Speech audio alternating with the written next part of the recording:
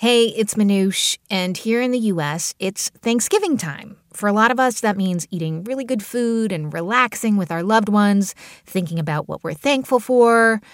And it can also mean rehashing old arguments with your cousins or other fun family dynamics. Which is why I want to share this week one of my favorite episodes. It's called Making Amends, and it features some amazing speakers and stories about dealing with conflict in a productive way. It is pretty inspiring and gripping. And a quick note, as you'll hear, we first put out this episode in July 2020 when there were big protests sweeping the country. Sadly, those issues are ongoing and still as relevant as ever. I'll be back next week with an all-new episode. Meanwhile, I'm so thankful for you being here. This is the TED Radio Hour.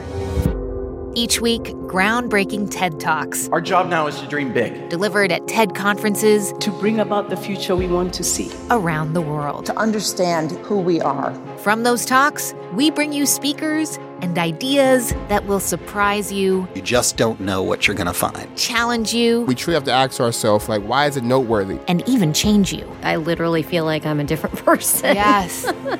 Do you feel that way? Ideas worth spreading. From TED and NPR.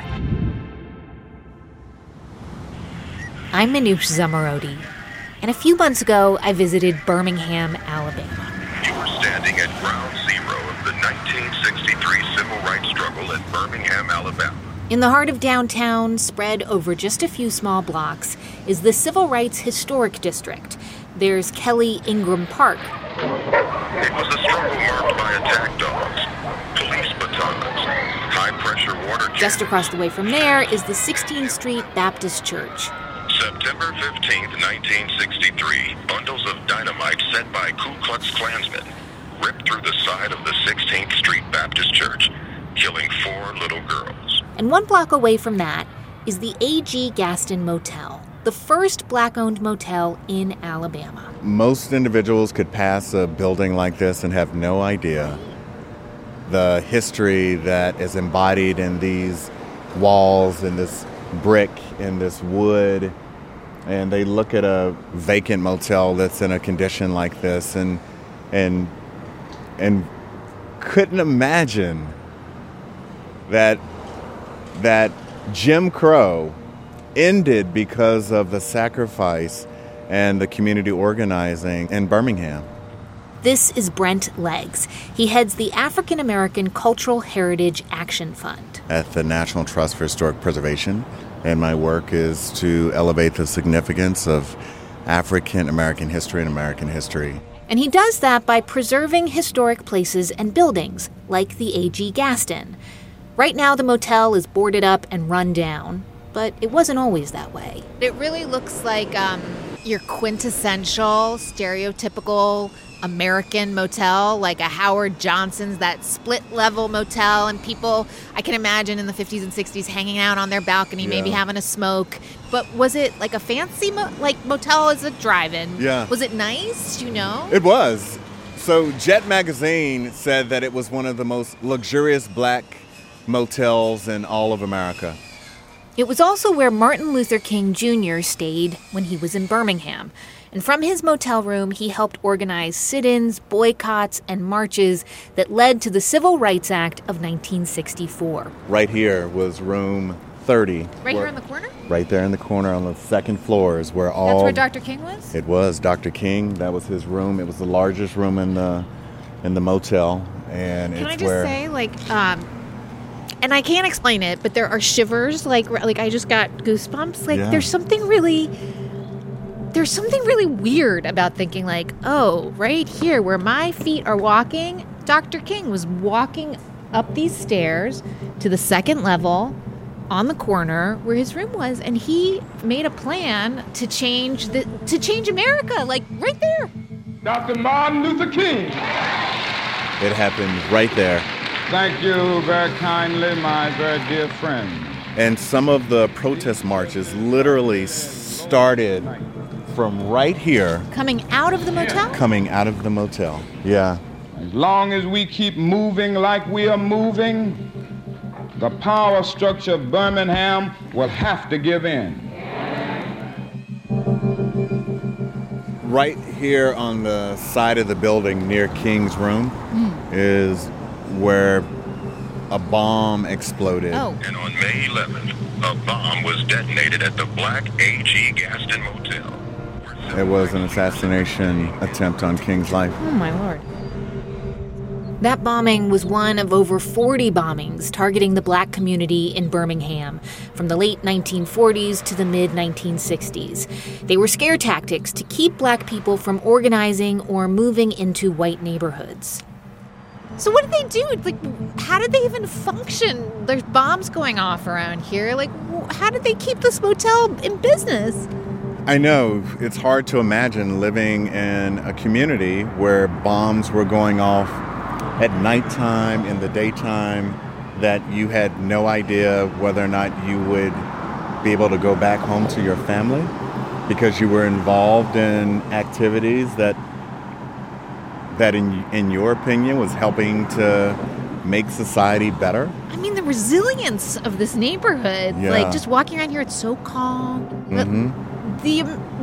The madness that was happening on a daily basis in terms of people being arrested and bombs going off and hostile interactions with police, like there must have been such a steeliness to, and they're meeting in motels where who knows what could happen. They could be assassinated at any moment. Yeah, that's what I think is beautiful about this story is the fearlessness of the activists here. In spite of the difficulties, and we're going to have a few more difficulties, keep climbing. Through violence and fear, the black community had a resolve, and they moved through that fear to shape the consciousness of our nation. Keep moving. If you can't fly, run. If you can't run, walk. If you can't walk, crawl, but by all means, keep moving.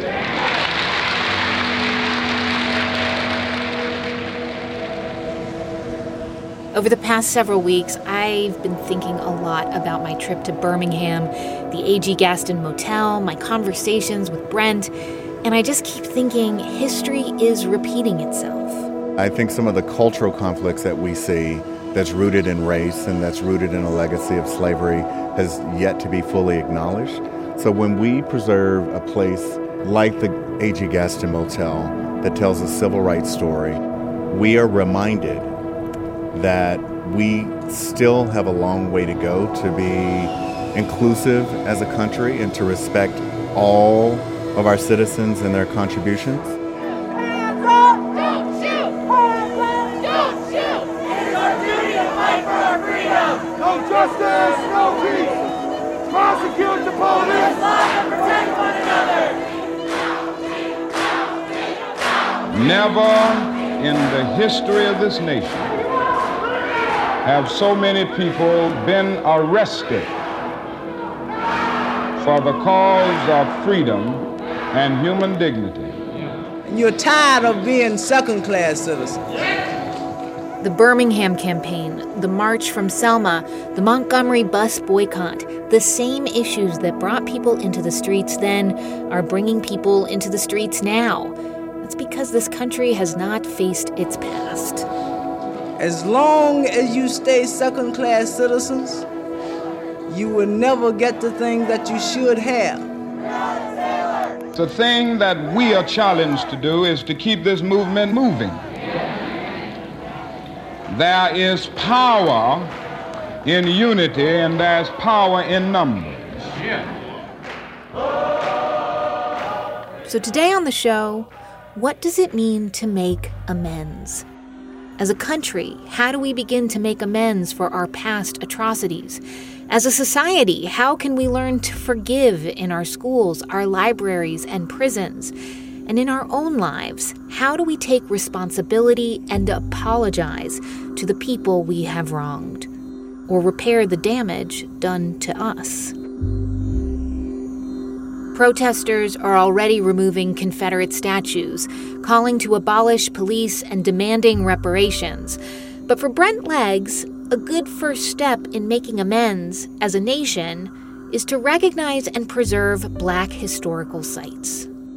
Making amends means that Black Americans are appreciated, that our community is recognized for a 400-plus year contribution, that our history and the physical places where that history is held are preserved.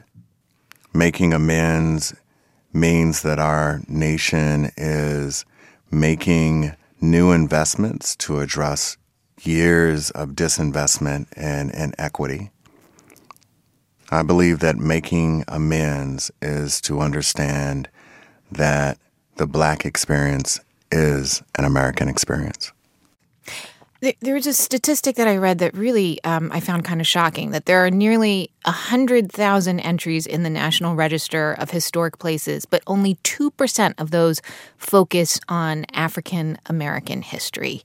Can you just help us understand how that possibly came to be? I think in many ways that our National Register of Historic Places, which is the nation's inventory of historic sites that tell an American story, it really is a mirror. It mirrors social issues. The National Park Service, the National Trust for Historic Preservation, and a whole coalition of advocates are working to rectify this inequity and to list more diverse historic places in our national inventory. So the big vision of the Action Fund is to reconstruct our national identity. And our tagline is, tell the full history. And we do that by preserving sites of enslavement, but with a deeper focus on helping to preserve sites of activism, achievement, and community. I mean, that's a humongous goal, reconstructing our national identity. Do you feel like most Americans are basing what they think it means to be American on an incomplete story? Like, what are they missing? That's exactly it. When I travel around the country and I meet with citizens or organizations and I bring up individuals like Madam C.J. Walker, America's first self-made female millionaire. In 1918, she constructed an elegant historic residence that stands in Irvington, New York, as a symbol of American entrepreneurship. And many Americans have no idea that a Black woman was the first self-made millionaire. So it's no. Yeah. I did not know that. Yeah. So it's important that Americans know this history because all Americans should be able to see themselves and their history and their potential in the African American historic places that surround them. And so where do you stand in terms of removing Confederate memorials? Do you think that's a way of making amends? Our position is that we should not erase our history. At the same time, we don't have to revere it. When we come back, we'll hear more from Brent Leggs on tearing down Confederate monuments or keeping them. I'm Manoush Zomorodi, and you're listening to the TED Radio Hour from NPR. Stay with us.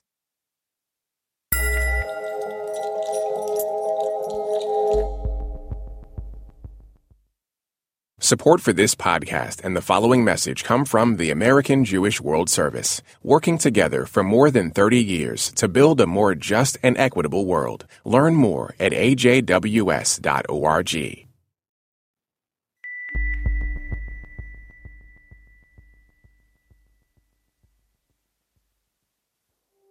It's the TED Radio Hour from NPR.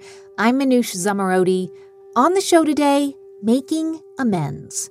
And we were just talking to preservationist Brent Leggs about whether removing Confederate statues can indeed rectify our past. Our position is that we should not erase our history.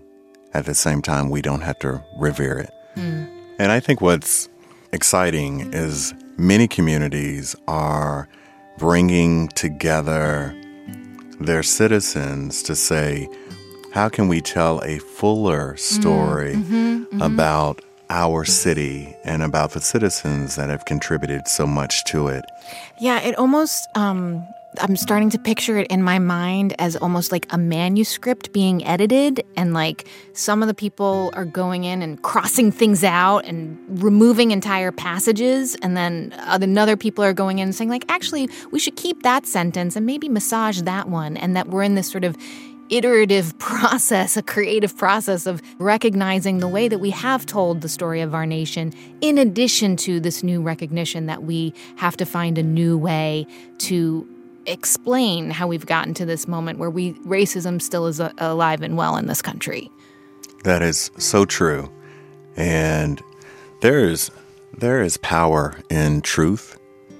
And even for the Confederate memorials that stand, if we are brave enough to tell the truth for why they exist, that is empowering to communities.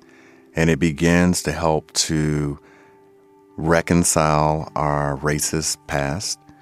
And I think in many ways it begins to help diverse citizens relate to one another better. If you do preserve and maintain all of these sites, how far does that actually go in terms of healing this country? I think it goes a long way. I think it's an opportunity for all Americans to be educated, to reflect on their understanding of history, on the injustices faced by Black people in our country, and most importantly, honor all of the contributions that African Americans have made to this amazing democracy that we call America. We are talking about moments where Americans will, when they're walking down the street and they see a historic marker, or they take a moment to walk inside a historic space and learn and interact with that history, we can create millions of cultural moments for Americans to learn something new about our own history and to walk away more empowered than they were before they were connected with that history. What do you think all those millions of moments can add up to be? Yeah, I would say all these moments add up to healing, and amends, education, respect, acknowledgement. And I think all of those words equal reconciliation.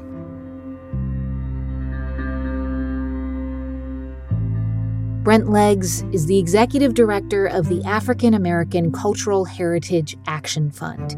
He has helped raise over $23 million to put towards preservation of places important to African American history. On the show today, making amends for past wrongs.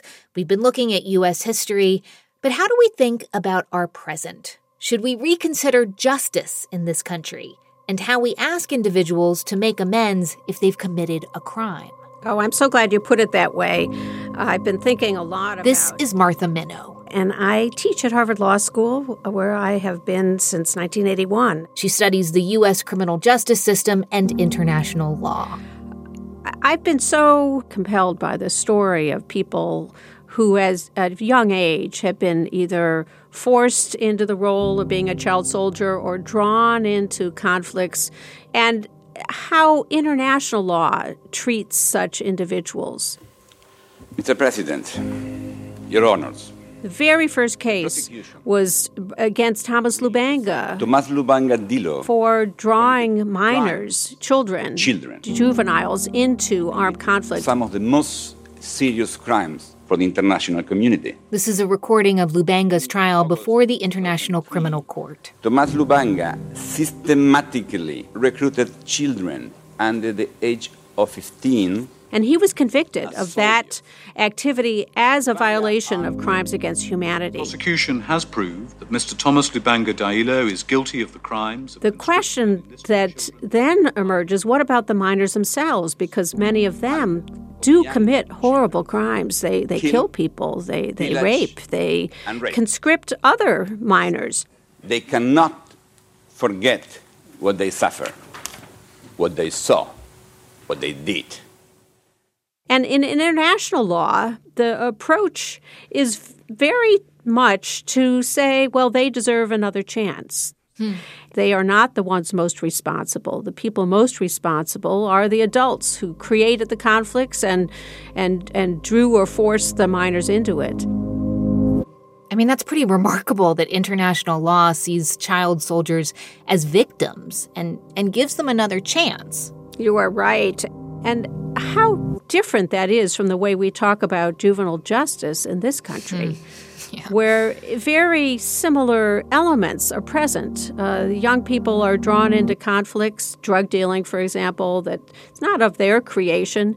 People who haven't yet had a chance to have a childhood, to develop a sense of right and wrong. What a different approach it is, as many countries have developed for child soldiers, to say, okay, we know you have that challenge and we're going to help you and you're going to learn some skills as well as have some therapeutic opportunities, as opposed to what we do with juvenile offenders in the United States. The rhetoric of innocence is resonant when we talk about child soldiers, but not when we talk about teen gang members in the United States. Martha Minow picks up this idea on the TED stage. Youth are caught in worlds that are made by adults, and forgiveness can offer both accountability and fresh starts. What if instead young people caught in criminal activity and violence could have chances to accept responsibility while learning and rebuilding their lives and their own communities? Legal frameworks inviting youth to describe their conduct could also involve community members to hear and forgive. Called restorative justice, such efforts emphasize accountability and service rather than punishment. So this is really about finding a way for them to move forward. It is a focus on the future rather than the past. So often our legal system, our criminal process, even school discipline processes focus entirely on what happened in the past. It's retrospective. Restorative justice has a view that actually the community, the people who are involved, are going to have some kind of a future. Restorative justice alternatives involve offenders and victims in communicating in ways that an adversarial and defensive process does not allow, and it's become the go-to method in places like the District of Columbia juvenile justice system and innovations like Los Angeles' teen court. Many schools in the United States have turned to use restorative justice methods to resolve conflicts and to prevent them, and to disrupt the school-to-prison pipeline. Some American high schools have replaced automatic suspensions with opportunities for victims to narrate their experiences and for offenders to take responsibility for their actions. So what does restorative justice look like in schools? Can you give us an example? I'd be glad to. It's an example, and it's a true story, about how restorative justice processes can work. And this involved a young woman named Mercedes who attended a public high school in California. And there were two other students who called her names, and they were almost getting into a fight. And a counselor took her aside and earned enough trust so that she admitted that she had stolen shoes from one of the other students. And the three of them agreed to have a conference, a restorative justice style conference, which means that they each had a chance to describe their version of what happened. Turns out they had known each other for a long time in childhood and had never found a way to talk without coming to blows. But suddenly, Mercedes apologized, and she said that indeed she had stolen these shoes, but she did so, she said, because her mother needed money, and she wanted to sell the shoes in order to get enough money so her mother could get a drug test and hopefully show the state that she was clean and then regain custody of 2 other children. The other girls were moved, and they did not exactly forgive Mercedes, but they said they didn't expect her to pay the money back, and they wanted to go forward, and they just wanted assurances that they could trust her going forward. And later on, Mercedes said that if this process had not taken place, she was sure she would have been on the road to suspension and maybe expulsion and maybe out on the street. But the school might also refer the matter to the criminal justice system, especially if there were blows landed. And that could lead to charges, hearing, even to penalties as severe as incarceration. I mean, not to sound naive, but it seems unbelievable that if Mercedes' school didn't have this program, that pair of shoes could have landed her in prison. Sadly, there are more kids in the criminal justice system now, particularly girls. There's been a real increase in the numbers of girls who are involved in criminal justice. We are the most incarcerating country in the history of human beings. And I think that this is a wake-up call for people across the political spectrum that something's not working in our criminal justice system. And the institutions that feed into it, which include schools, that's why we call it the school-to-prison pipeline, unfortunately, particularly for people of color. You mentioned these restorative justice experiments happening in LA and DC, but this isn't really about one school here or a couple juvenile courts. I mean, it sounds like you're really advocating for a broader mindset shift across the entire criminal justice system and society, that we need to rethink what constitutes a crime and why someone might commit it in the first place. I think we need a reset in this country. And yes, it is a mindset shift.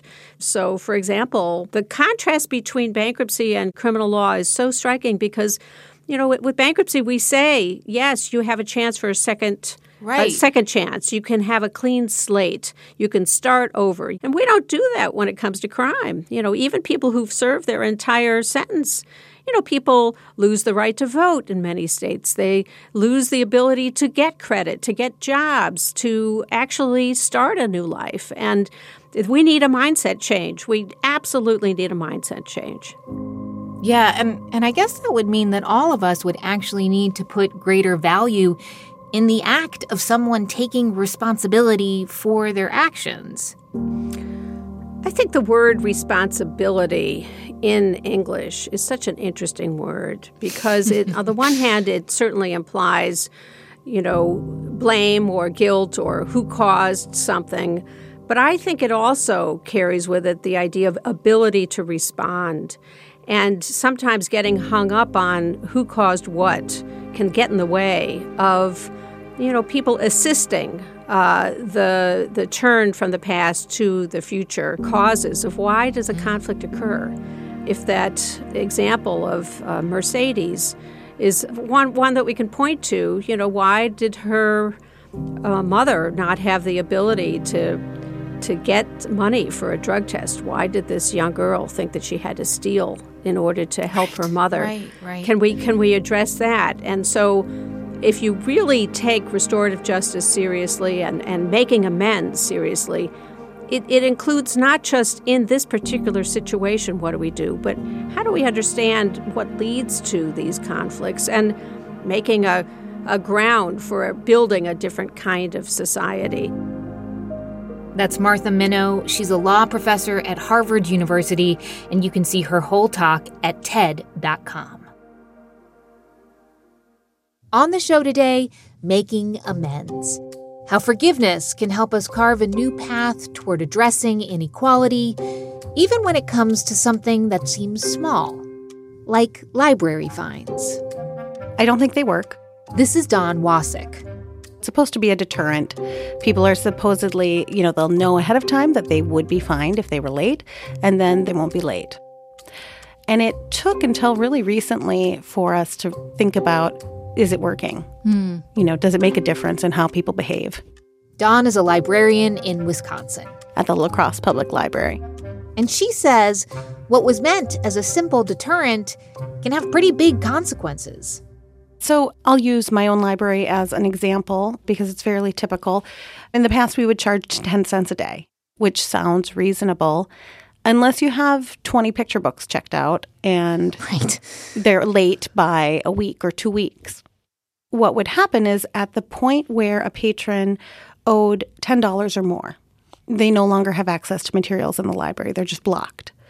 And so what we saw happening was people who had disposable income would come in and they would pay their $10 or their $20 or their $50 or whatever it might be, and they would go on with their lives.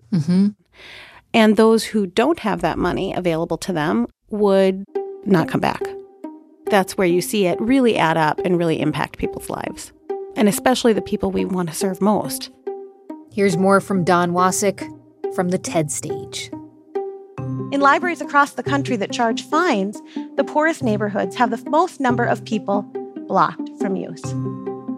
In fact, the Colorado State Library was so worried about this, they published a white paper, and they stated unequivocally that it's the fear of fines that keeps poor families out of libraries.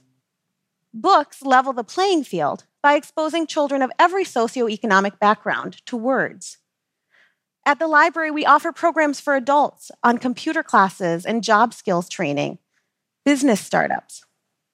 We do all of this great work for our community members, and at the same time, we counteract it by charging fines and fees of our patrons. Now, why would we continue to operate under a model that hurts our most vulnerable patrons the most? So what would you prefer to see? I would prefer to see late fees go away entirely. Altogether? Altogether, everywhere. Just no more. What we've done here in La Crosse and what a lot of these libraries that are eliminating fines now are doing is we've said, we're not going to charge you any late fines. If you bring the items back, you're forgiven and you can check out as much as you want again. And that seems to be really the only incentive people need to get their things back because they want access to everything we have to offer them. You don't think that people would just take books out and not be fearful of forgetting to return them, that they just hold on to them? And, I mean, if there's no repercussions, what's the difference? Yeah. So what we are seeing is that people are still bringing them back. They still want to check more things out, and so they come back. But they aren't as fearful about fines. Oh. You know, they still could lose an item and have to pay for it somehow. But we just try to make people feel as comfortable as possible when that situation comes up. When we come back, we'll hear more from Dawn Wasik about eliminating library fines. On the show today, Making Amends. I'm Manoush Zomorodi, and you're listening to the TED Radio Hour from NPR.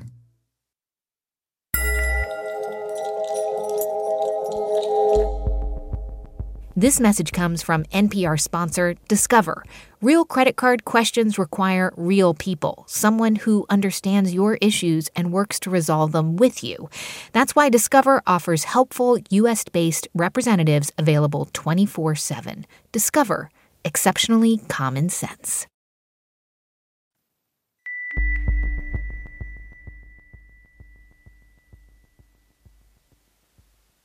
It's the TED Radio Hour from NPR. I'm Manoush Zomorodi.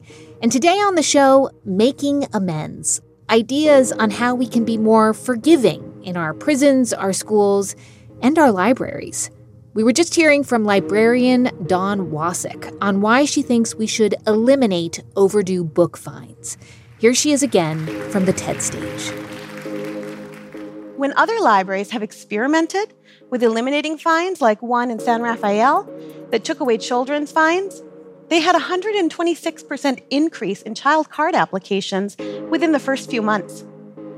When people aren't afraid of the fines they might accrue, they line up to access what we have to offer. Now, you might think I've forgotten that money piece where we need to finance libraries, right? But fines have never been a stable source of revenue. They've always fluctuated. And in fact, they've continued to go down over the last few decades. You might be surprised to know fines on average nationally are about 1.5% of a library's operating budget. Now, that can still be a lot of money. If you're looking at a large library or a large library system, the dollar amount can be high, but it's an achievable cut for most libraries to absorb. And finally, and maybe most importantly, fines cost us money to collect. What we found is we were spending so much money to collect fines. We were spending all this staff time. We were spending money on mailers. We were spending money on a collection agency. And when we eliminated all of that, some of that kind of balanced out. And then what we did is we said, okay, these staff members now have time for other kinds of things, maybe more mission-centric work that they can do. So you're saying that when the punitive model was diminished, the amount of time spent enforcing it was also diminished, and that freed the librarians up to do things that actually increased the outreach to get more people to come to the library. Yes. The debate about fines, whether we should fine, how much we should fine, it isn't new. We've been talking about it for almost 100 years. Study after study has shown that the reason libraries fine is because of strongly held beliefs about the effectiveness of getting materials back on time, backed by no evidence. Basically, we fine because we've always fined. I mean, that seems like a pretty good argument. How have people responded to your sort of mission to get rid of fines? I feel like there's always people who feel like, no, people have to be punished because they've messed up, right? This is the rule. If you can't follow the rule, you have to be punished, and money is the way we punish people. But lots of people are really excited by this idea. This can work. It's working all over the country, little by little. Do you think that there is sort of more broadly a bigger conversation about rethinking this punitive model and thinking more restoratively, simply because not only is it good in this instance for the people who want to take out the books, but as you explained it, it actually can work better for the librarians and their staff as well? Yeah. I feel like it's a little bit connected, too, to this idea of libraries being for everybody. More and more libraries are trying to make sure that their staff reflects their community in all kinds of ways. And there's a broader conversation about how we make sure that libraries stay relevant. And not just relevant to middle-class white Americans, but to everybody that we serve. And so when we talk about that, those punitive models really throw up such a barrier for people. Our purpose is to get information, materials of every kind out into our community and make sure that they have access to that. And so if that's our purpose, then creating these fines as a deterrent just really goes against everything we stand for. That's Dawn Wasik. She's the Youth Services Manager of the La Crosse Public Library in Wisconsin. You can see her full talk at TED.com. Oh, and by the way, if you checked out library items before the pandemic hit, chances are your overdue fines have been waived. On the show today, ideas about what it truly means to make amends. And just a warning, there are stories in this next interview about sexual assault and violence that may be hard to hear. If you're listening with kids, you might want to turn down the volume on this one.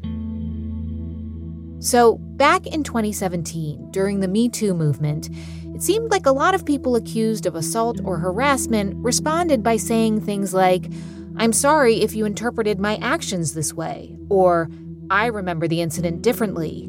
It often felt like the accused, most of them men, didn't give real apologies. No, there have been no apologies. There really have been no apologies. And I think this non-apology must be a pretty fundamental column of what's holding patriarchy up and keeping this kind of toxic masculinity in its place. This is playwright Eve Ensler. You might know her play, The Vagina Monologues. And she recently wrote a book called The Apology. I think an apology is an equalizer. It removes hierarchy. It makes you humble. It makes you vulnerable. It makes you human. And I think there are many reasons why men don't apologize. I mean, one is, I think, from a very young age, men are taught that it's a sign of weakness. It's a sign of vulnerability. But I also think that to apologize requires awareness, and it requires knowledge, and it requires wisdom. And it would mean that men knew how to go through a process of self-interrogation where they would have to look at their behavior and investigate who they are, how they became the person they became, how they became the kind of man they became that is capable of raping somebody or abusing someone or harassing someone or violating someone. And I think all that requires a mindset that doesn't really exist within the current culture of patriarchy. Eve's perspective comes from her own experience with sexual violence, which began when she was just a child. She told her story on the TED stage. My father began to sexually abuse me when I was 5 years old. He would come into my room in the middle of the night. He appeared to be in a trance. The abuse continued until I was 10. When I tried to resist him, when I was finally able to say no, he began to beat me. He called me stupid. He said I was a liar. The sexual abuse ended when I was 10, but actually, it never ended. It changed who I was. I was filled with anxiety and guilt and shame all the time, and I didn't know why. I hated my body. I hated myself. I got sick a lot. I couldn't think. I couldn't remember things. I was drawn to dangerous men and women who I invited to treat me badly, because that is what my father taught me love was.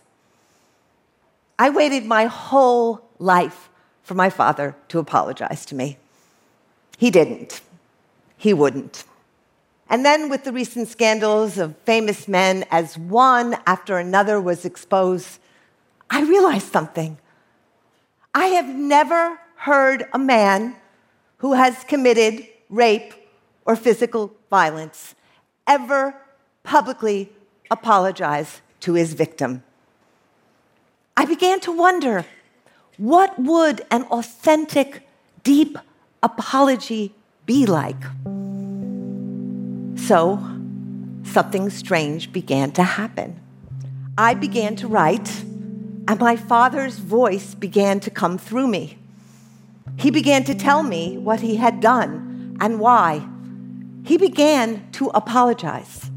My father is dead almost 31 years, and yet in this apology, the one I had to write for him, I discovered the power of an apology and how it actually might be the way to move forward in the crisis we now face with men and all they abuse. So that apology that you're describing turned into your book. How did you come up with this idea to write a book from your father's perspective, to make an apology on his behalf? Well, as a survivor of enormous sexual and physical abuse, even though he was dead, there was still this part of me that yearned for an apology. I started thinking, well, maybe I should write the letter I want to hear. Maybe I should write the words and say the words that would free me. And possibly this could be a blueprint for men who might be wanting to write such an apology. So I wrote my father's apology letter to me. And I want to make a big distinction here. There's a huge difference between explanation and justification. There's never any justification for sexual or physical abuse ever. But I think I wanted to try to understand why my father did it, because there's something about getting to the core of the why that has aspects of liberation to it. When you just begin to see, oh, here's the culture my father was born into. Here's the family he was born into. Here's the story he was born into. Here are the things that affected him and changed him and made him into this kind of man. And I think the book really was my attempt to create an apology process, and that's what the apology is. Apology is a sacred commitment. It requires complete honesty. It demands deep self-interrogation and time. It cannot be rushed. I discovered an apology has 4 steps, and if you would, I'd like to take you through them. The first is you have to say what in detail you did. Your accounting cannot be vague. I'm sorry if I hurt you, or I'm sorry if I sexually abused you, doesn't cut it. You have to say what actually happened. I came into the room in the middle of the night and I pulled your underpants down. I belittled you because I was jealous of you and I wanted you to feel less. The liberation is in the details. An apology is a remembering. It connects the past with the present. It says that what occurred actually did occur. The second step is you have to ask yourself why. Survivors are haunted by the why. Why? Why would my father want to sexually abuse his eldest daughter? Why would he take my head and smash it against a wall? In my father's case, he was never allowed to express tenderness or vulnerability, curiosity, doubt. He was never allowed to cry. And so he was forced to push all those feelings underground, and they eventually metastasized.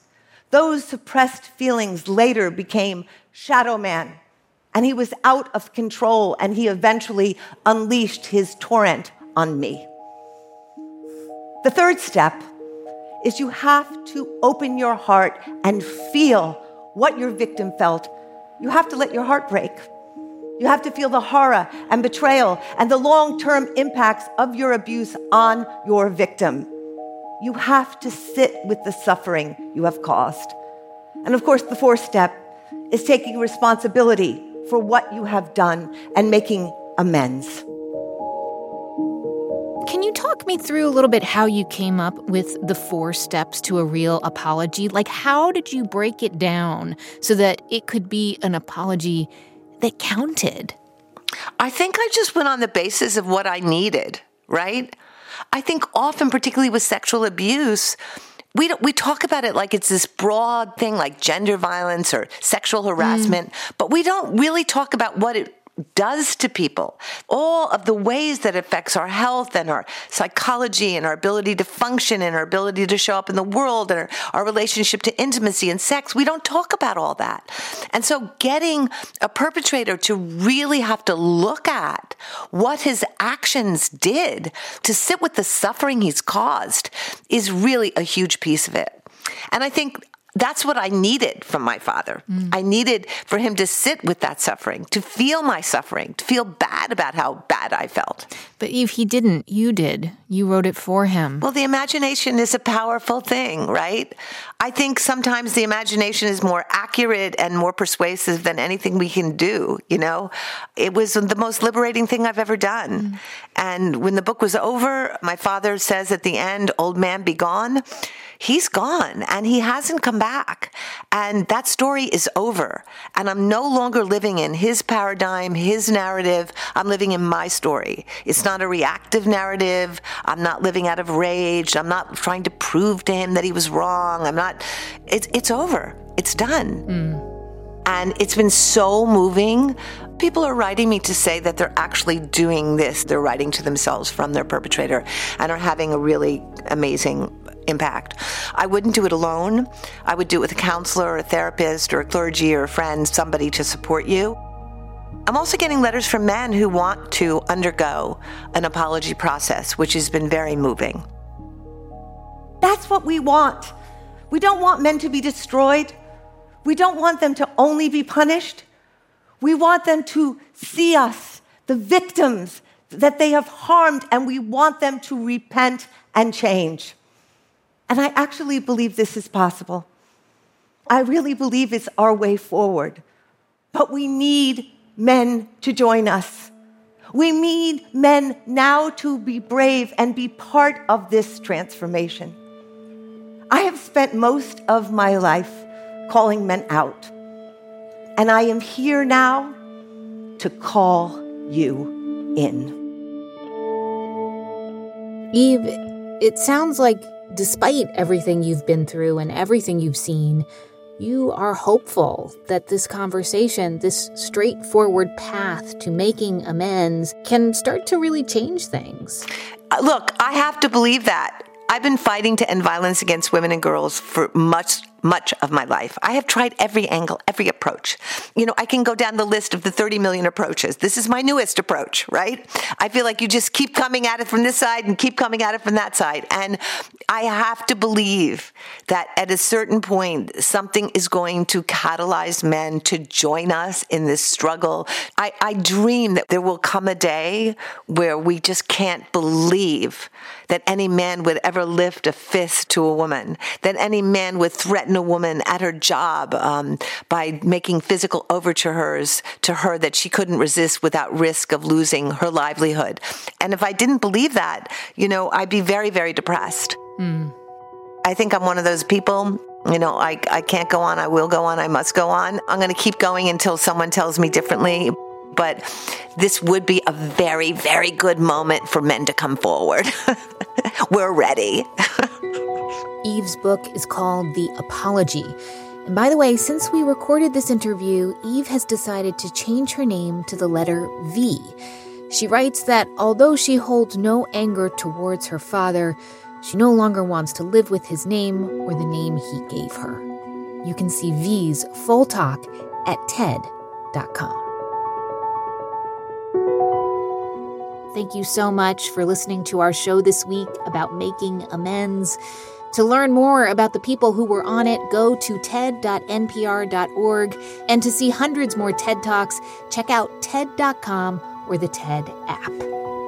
Our production staff at NPR includes Jeff Rogers, Sanaz Meshkinpour, Rachel Faulkner, Diba Mohtasham, James Delahousie, J.C. Howard, Katie Monteleone, Maria Paz Gutierrez, Christina Kala, and Matthew Cloutier, with help from Daniel Shukin. Our theme music was written by Ramteen Arablouei. Our partners at TED are Chris Anderson, Colin Helms, Anna Phelan, and Michelle Quint. I'm Manoush Zomorodi, and you've been listening to the TED Radio Hour from NPR.